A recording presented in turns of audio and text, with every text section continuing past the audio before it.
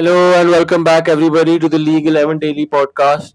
Karanveer is back again, and like we previewed the UCL games that were supposed to happen last night, it's time that we review them, and I'll let you know all the results that happened in the game and what happened.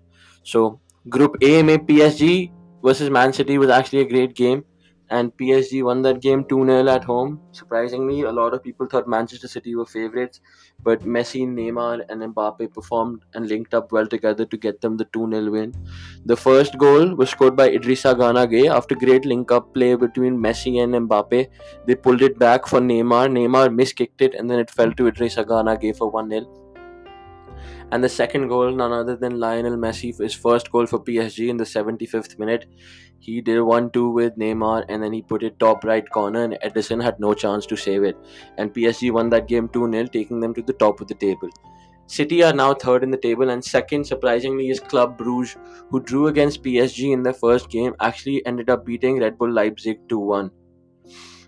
Moving on to Group B, Atletico Madrid versus AC Milan was the big game happening there, and AC Milan were actually winning that game till the 84th minute, and after that they conceded two goals, and from Griezmann, the second goal they conceded in the 90th minute, and they ended up losing that game 2-1, and now they're bottom of the table.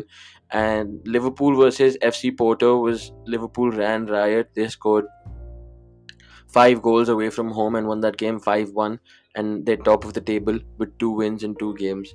For Liverpool, the scorers, 2 from Salah and 2 from Firmino, and Mane scored 1 as well. So all the famous old three of Liverpool were on target to get them their victory. Moving on to Group C, Ajax beat Besiktas and Dortmund beat Sporting. Both won their games 2-0. So both are now at the top. Sorry, Dortmund won their game 1-0, and now both are on 6 points and first and second in their group simultaneously, and they face each other in the next game, which is going to be very interesting.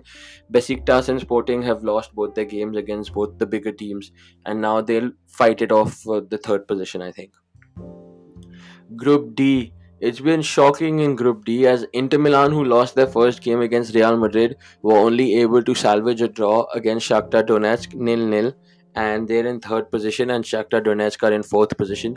And the Moldovan team Sheriff, who beat Shakhtar Donetsk in their first game, actually traveled to Real Madrid this game, and they beat Real Madrid at Santiago Bernabeu 2-1, and now are top of the table. I repeat, Moldovan side Sheriff are top of the table. They were 1-0 up in that game, and Karim Benzema put Real Madrid level, and then in the 89th minute they scored another one to win 2-1 at Bernabeu, probably the biggest result in the club's history.